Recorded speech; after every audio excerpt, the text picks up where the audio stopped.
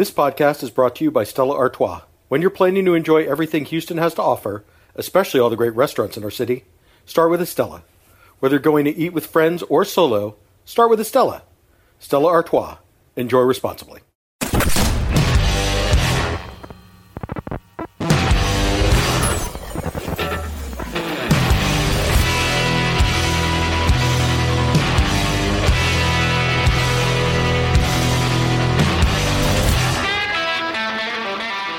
Welcome to What's Eric Eating?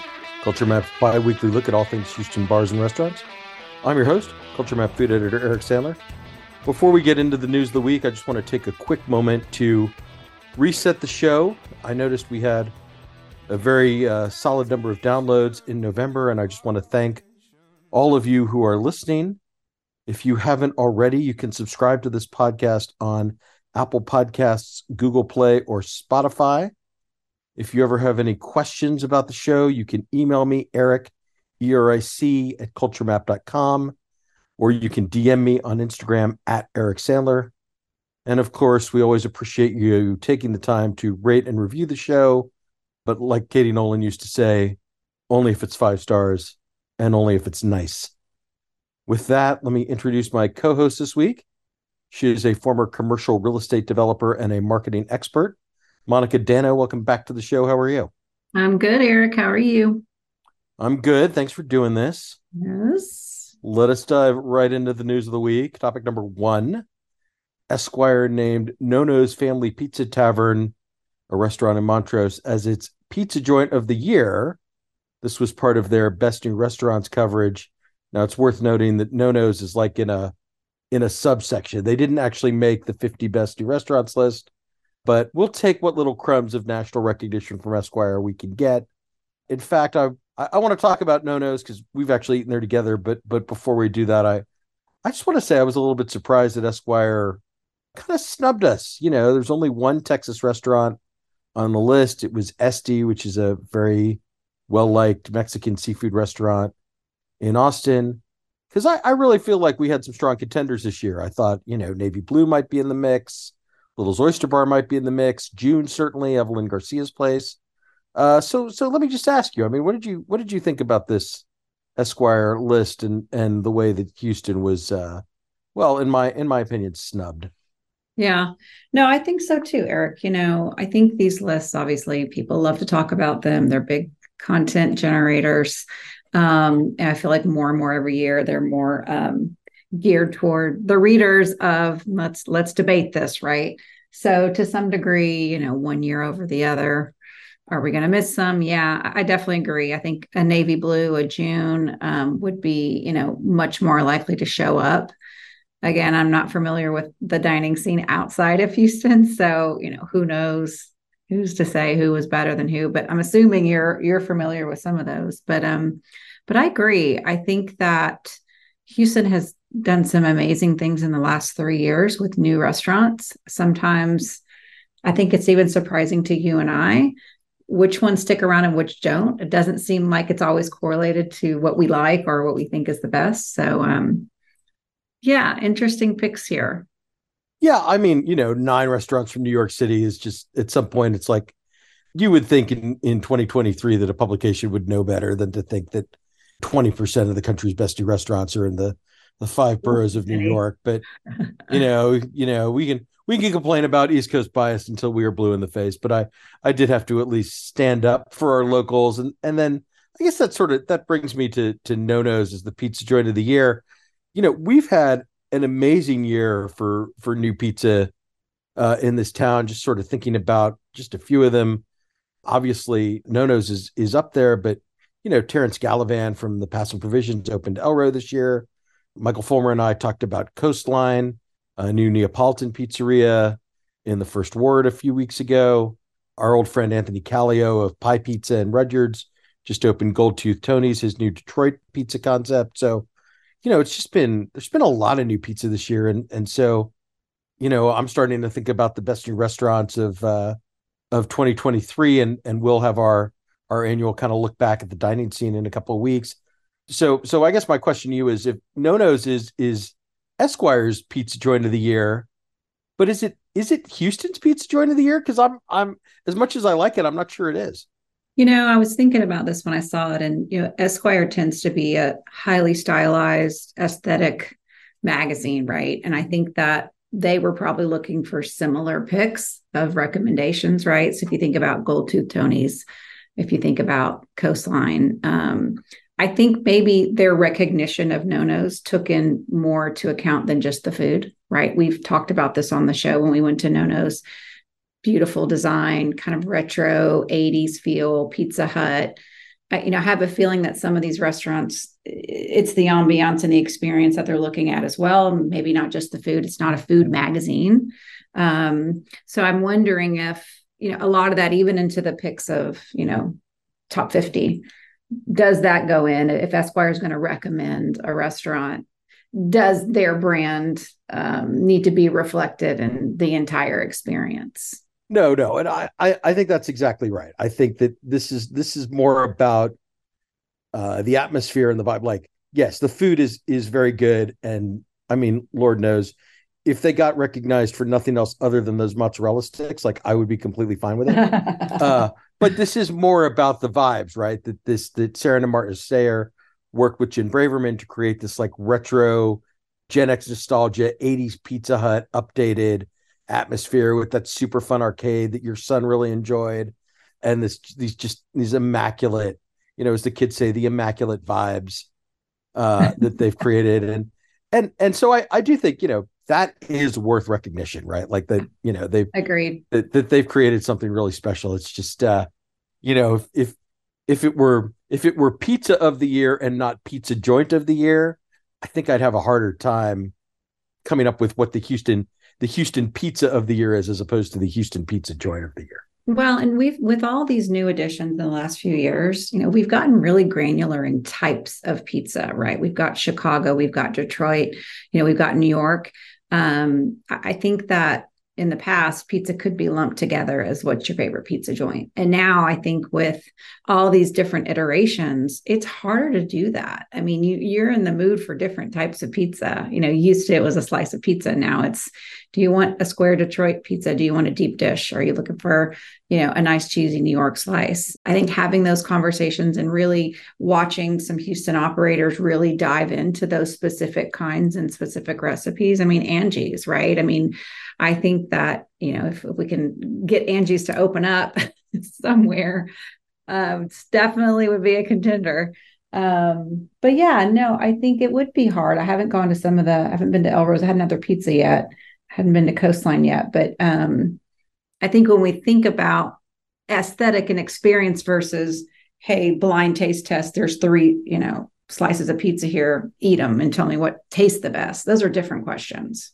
Right. And I do think I think that's a good point, right? That Elro is this very curated experience with the colorful wallpapers and the whole menu of crudo and the delicious cocktails and that really fantastic patio. And that, it's a little more grown up, right? Nono's Yeah. is obviously more family friendly. And Coastline has that like great New York vibe with the narrow dining room and the brick walls.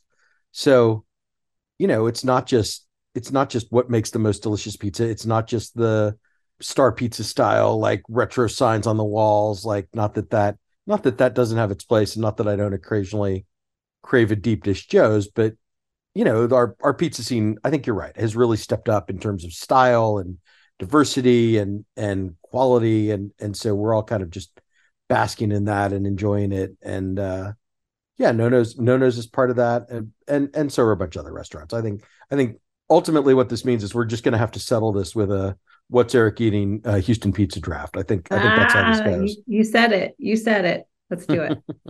All right, let's move on to topic number 2. Andiron, the steakhouse from the owners of the Pit Room and Candente, announced that it has hired Michael O'Connor as its new executive chef. We've talked about Michael before on the show. I think he brings experience from Vic and Anthony's, the Houston Country Club, and most recently, Better Luck Tomorrow, where he was in place for a couple of years. He replaces Louis Maldonado, who was a guest on the show a while back. He, a Top Chef alum and someone who had led a Michelin-starred restaurant in California. He left after less than 3 months in the role. So, Let me just ask you. I mean, we went to Andiron for my birthday. We had a fantastic dinner when Lewis was the executive chef. I haven't been back too often since then, but I'm excited about this. I know Michael a little bit. I've known him for a long time. So, what do you think about this move for Andiron? I really like this move for Andiron. I really like Michael O'Connor and what he's done. I loved what he did at BLT. I think when you've got a restaurant group like Michael's, Sam Brooks and O'Connor, it helps to have a chef name. Michael O'Connor's been in the industry. Lots of people know who he is. People know what he can do. I think specifically at BLT, I really got to know what he can do there. And I think for Andiron, for whatever reason, and I've said this on the show several times, I think Andiron was one of my very favorite meals we had this year for your birthday. And that was a long time ago. It's almost been a year since. And I'm still thinking about that. But at the time, I probably couldn't even name who the chef was, right? And that maybe that's just my naivete. But I think hearing a name like Michael O'Connor will definitely get people to, like you said, we loved the meal. I've only been back once since. So having that as a draw to the great experience we had, I think is a really good move for Sam Brooks. Yeah, and Michael. I mean, Michael's an interesting guy, right? He's a little bit quirky. He's very detail oriented, and as Michael Sambrooks, the owner of Andiron, said to me, you need that because what sets Andiron apart, of course, is that they're cooking on live fire Yep. and managing the fire and using all those techniques requires someone who, frankly, is a bit of a nerd and is kind of obsessive about this stuff. Yeah. Yeah. And I mean that in the nicest possible way. But I think Michael O'Connor is very qualified for this, and he ran Vic and Anthony's very well for as the executive chef for 8 years, and he worked for Brian Caswell before that. I mean, this is not, this is a guy who knows good food, who's a very organized, and I think will bring stability and consistency to Andiron, which is exactly what you want in a steakhouse, right? It's got to be medium rare, has to be medium rare every single time on every single dish, and you got to nail it. And that's the kind of discipline that Michael O'Connor brings. Yeah, no, I agree. I'm looking forward to going back. We should do it again. Maybe not for your birthday again, but soon. Yeah, no, I don't. No, I don't want to wait until my Annual. birthday to go back. Right, like I'm knowing that Michael's in place, I want to go a little sooner than that. And one of the things that Michael Sandberg said is that they're doing lunch on Fridays now. They've been doing that for a month or so. He wants to expand that. He wants to be one of those daytime lunch spots, and as someone with a flexible job schedule who likes to sneak out every now and then, I'm fully in favor of that because I am that jerk. I will drop $50 on lunch, not all the time, but occasionally. And Andiron seems like as good a place as any to do that. Yeah, when I first heard about that center being developed several years ago, I'll tell you from real estate hat on, I was a little skeptical. It's not really a business heavy center. With Blunden and Clarkwood and Andiron there. Love the building, and it's very similar to the kind of work that I did in real estate, where it's taking an area and sort of repurposing an older building. But I've been surprised. I think with Andiron, Clarkwood's obviously been a huge success there. I'm curious how the Andiron Friday lunches will go without really a strong business center nearby. But you're right. I mean, I think that having more of those options, I think is great. Yeah, no, I think that's right. And I think, the other thing you talk about Clarkwood and Andiron, there is some synergy there, and they are both working on building out their patios, which will give them both a little more room and some new options in terms of the kind of programming that they're able to do and the number of people they're able to hold. And so, when I talked to them last week, no one's committing to a timeline for when the patio is actually going to be finished. But, I think comfortably sometime in the spring, February, if we're lucky, maybe March or April, we'll be we'll be able to have dinner on the patio at Andiron, and then, hop next door to the patio at Clarkwood for drinks after. And that'll be a nice way to spend a spring evening, I think. I love that pair together. I get asked a lot, which I know you do too. Random texts from friends. Hey, I've got a date night. Where should I go? I've got people in town. Where should I go? I find myself recommending Andiron and then drinks later at Clarkwood a lot. And everyone that's gone has told me that it's been a great experience. So good for them. Absolutely. All right. And let's do topic number three. The Common Bond team, led by executive chef Jason Gould and their director of operations, Brad Seri, have opened 1891 American Eatery and Bar in the former Berry Hill space on 11th Street. Monica, this hits close. Easy for me to say. Monica, this hits close to home for you Yeah. because you have leased any number of restaurants in the Heights. So, what do you think about 1891 American Eatery and Bar? Is this just what the Heights needs? I'll probably not the first person to say the Heights probably doesn't need any more restaurants, but I will say, funny we talk about Sam Brooks because for years our office was on 11th. For years we heard he was going to go into that space with Candente. I even got a wink from him at one point when I asked about it. So I know that space has been empty for a long time. I know the neighborhood has been waiting and waiting to see what's going to be there. When I think about 11th Street, to me, we owned a lot of real estate on 11th Street. So I'm very up on 11th. I think it's really the center of that neighborhood. I really like this sort of upscale diner type American cuisine for there, besides like a local foods or dish society, which are more a little, I think, kind of come and go, lunch traffic, bunch of heavy salads. This reminds me more, of like the classic, right? That used to be on Washington.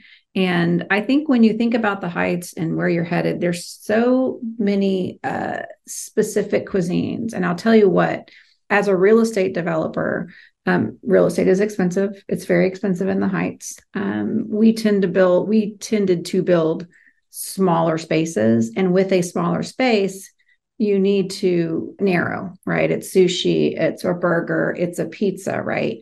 When you have a fully built out space that's pretty large, you're saving a bunch of money, right? Because it's a full kitchen already.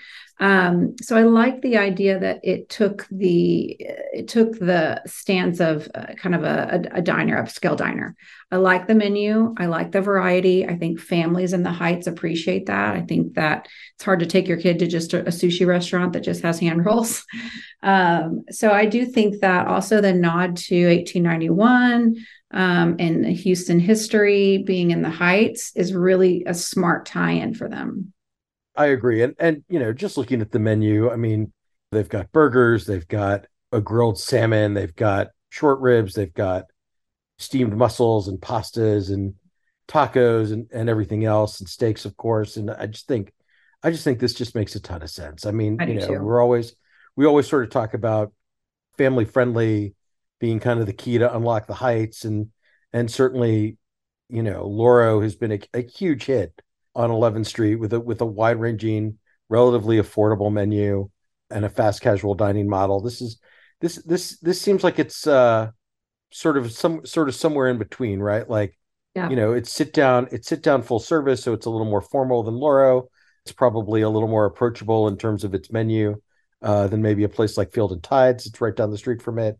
Yeah, true. And so, I think this is a place where like a family can go with kids. They can have a pretty good dinner or lunch or brunch, and it'll just be easy. And look, I mean, Jason is a very experienced chef. I mean, his history in Houston goes back to Gravitas, which was, Yeah. kind of an iconic bistro in the kind of the vanguard of Houston emerging as a dining scene. And he's done good work at Cyclone Anayas and now at Common Bond. And I just think, this is kind of a no-brainer. Like I want to try the food, and I want to have an opinion about the food, but like, I've been kind of glancing at Houston Heights Foodies, the Facebook group, and they're already in, right? So, I don't know if it'll reach the level of the fervor that they have for a place like Triola's, but fingers crossed.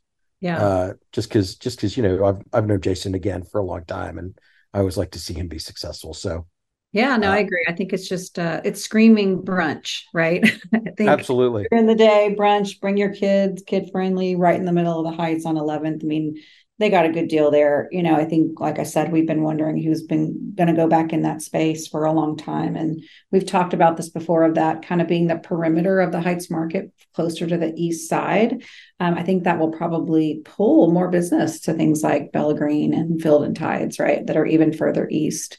So I think it really fills in that 11th Street corridor. Speaking of, I guess this weekend was the I Love 11th Street Festival. I had heard about. Oh, I didn't no. get out Okay. there, but I saw it in the leader, and apparently all kinds of activities going on up and down 11th. The bike path. I mean, the bike lanes are all open now, and I thought it was really cool to see them embrace sort of that.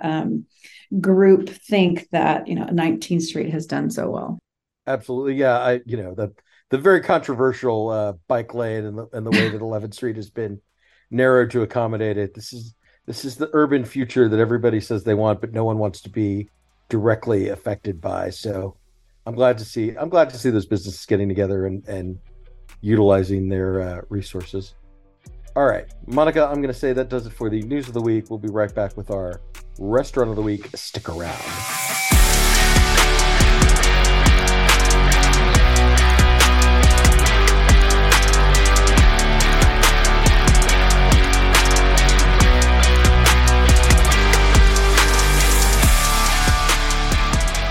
Monica, for our restaurant of the week, I want to talk to you about Mi Cocina. This is the new Tex-Mex restaurant. It opened in the former Seasons 52 space on Westheimer, right next to River Oaks District. It comes to us from Dallas, where they have something like 20 locations spread across Dallas, Fort Worth, and even in Oklahoma. We were not able to go there together, unfortunately, but we did go there separately. So, Monica, Dana, let me just ask you, what did you think of your visit to Mi Cocina? I'll tell you, I didn't want to like it. This Houston Dallas rivalry runs deep. And anytime we hear, and they're probably the same, right? We bring restaurants to Dallas and they don't want to like it. I think a River Oaks location, first location for a Dallas concept is so on brand, right? We're going to go smack dab in River Oaks.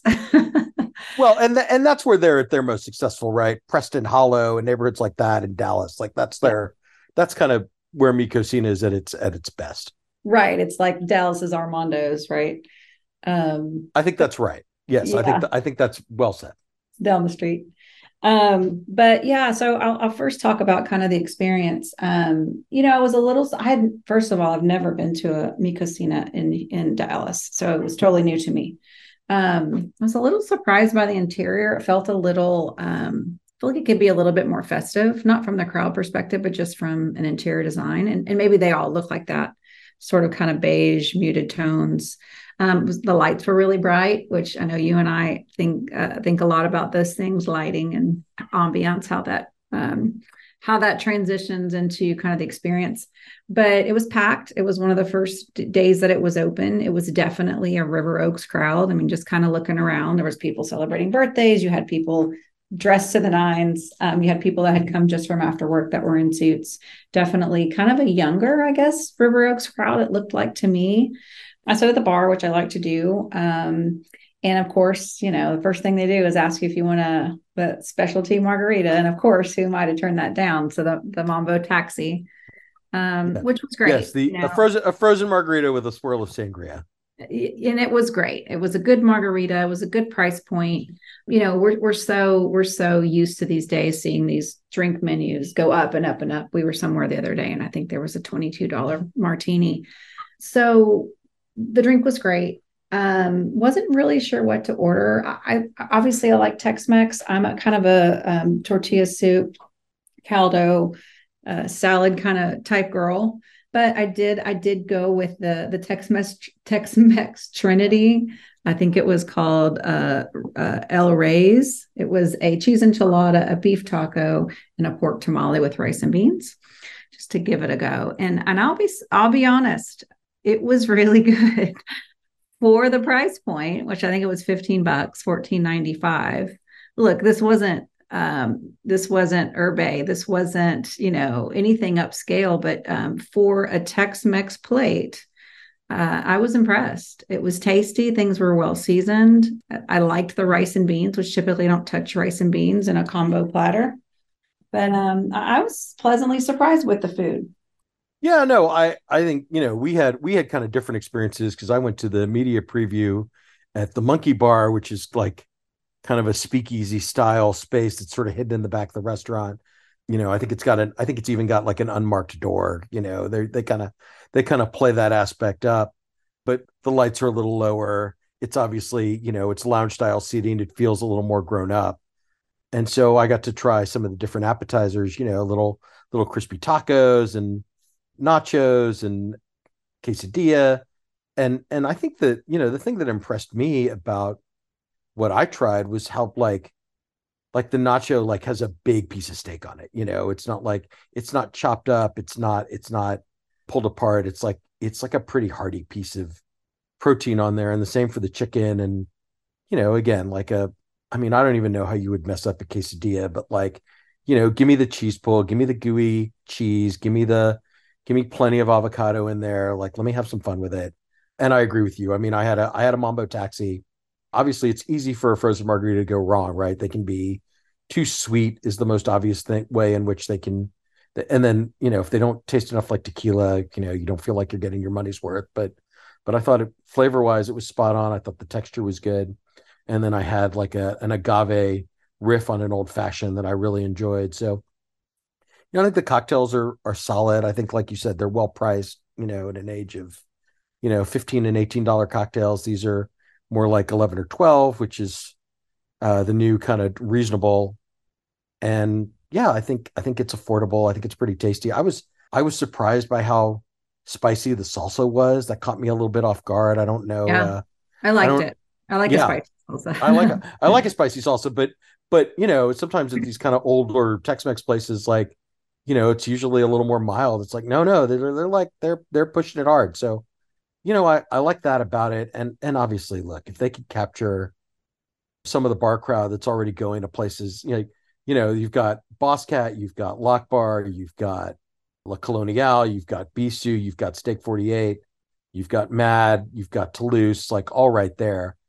So all they need to do is just get a little bit of like, if instead of going to Boss Cat for burgers and whiskey, you get someone who wants, oh, I want tacos and a margarita, like that's that's plenty of people. Like that will Yeah. keep me Cocina busy for a long time. So I think we kind of come to this. We sort of, anytime a Dallas restaurant comes to Houston, there's a certain amount of skepticism, and Me Cocina has tried this a couple times before. They were in kind of the Tanglewood Briar Grove Memorial area in the mid aughts, and then they were in the Woodlands in the teens, and neither one quite stuck. But I was talking to them at this media event, and they're like, "Oh no, we have like three senior managers who collectively have like more than 50 years of experience working for Cocina have moved to Houston to run this new location." And I think that's what you need, right? You need to like really bring that culture and enforce those standards and just do what you do. And I think they'll be just fine. Yeah, and it was clear to me this was an opening staff from from Dallas, right? I mean, everyone was friendly. There was people walking up to the bar asking if I needed anything. I thought the monkey bar was interesting, and I guess it was different from when you were there, but the door was just propped wide open, and people were just walking in and out. So I was a little confused at the hidden bar, and maybe that was just because it was opening night and they had a big crowd, but it didn't feel very exclusive. I did walk through it, and you're right, lights were a little darker. People were sitting kind of more loungy, so I definitely would spend some time back there. But I was surprised at the accessibility of the secret bar. Yeah, I guess maybe more secret on media night, maybe less secret on day to day. I'll be curious to see how that kind of they integrate together. I'm eager to go back and sit in the main dining room and have a regular meal there, and try some of the things I haven't had. Right, I haven't had fajitas yet. I haven't had, Yeah, you had a cheese enchilada, but I haven't yet. Like I want some of those staples. I want to see how it stacks up. yeah, and I'll get the soup next time. All right. Anything else on Mi Cocina? Nope, I'll go back. I will say, I know we've talked about this several episodes, that I kind of judge a place based on the DMs that I get when I'm posting when I'm there. How many would be like an official scale for us for when I'm on the show? I should count them. Quite a bit of DMs. Lots of people that are from Dallas or lived in Dallas. Oh my God, I didn't know this was opening. Where is it? Did you have a taxi? So I think just by judging of Monica's DM scale, it's going to be very popular. All right. So Mary Clarkson has the yum yum scale. Monica Dana has the DM scale. I like this. We're branding the co-hosts. I think this is exactly what we need. I should Um, actually read some next episode. I'm going to read some of the DMs. all right. Next time. Yes, we'll do that. Next time you're on the show, we'll pick a restaurant that we think will generate some conversation, and we'll dive into your DMs. Awesome. Love it. All right, Monica, I'm going to say that does it for the restaurant of the week. So thank you very much. Thanks, Eric. Thanks for having me. That's it for today's show. Thank you so much for listening. Join me on Thursday when my guest will be Tony Wynn from Saigon House and Sin Chow.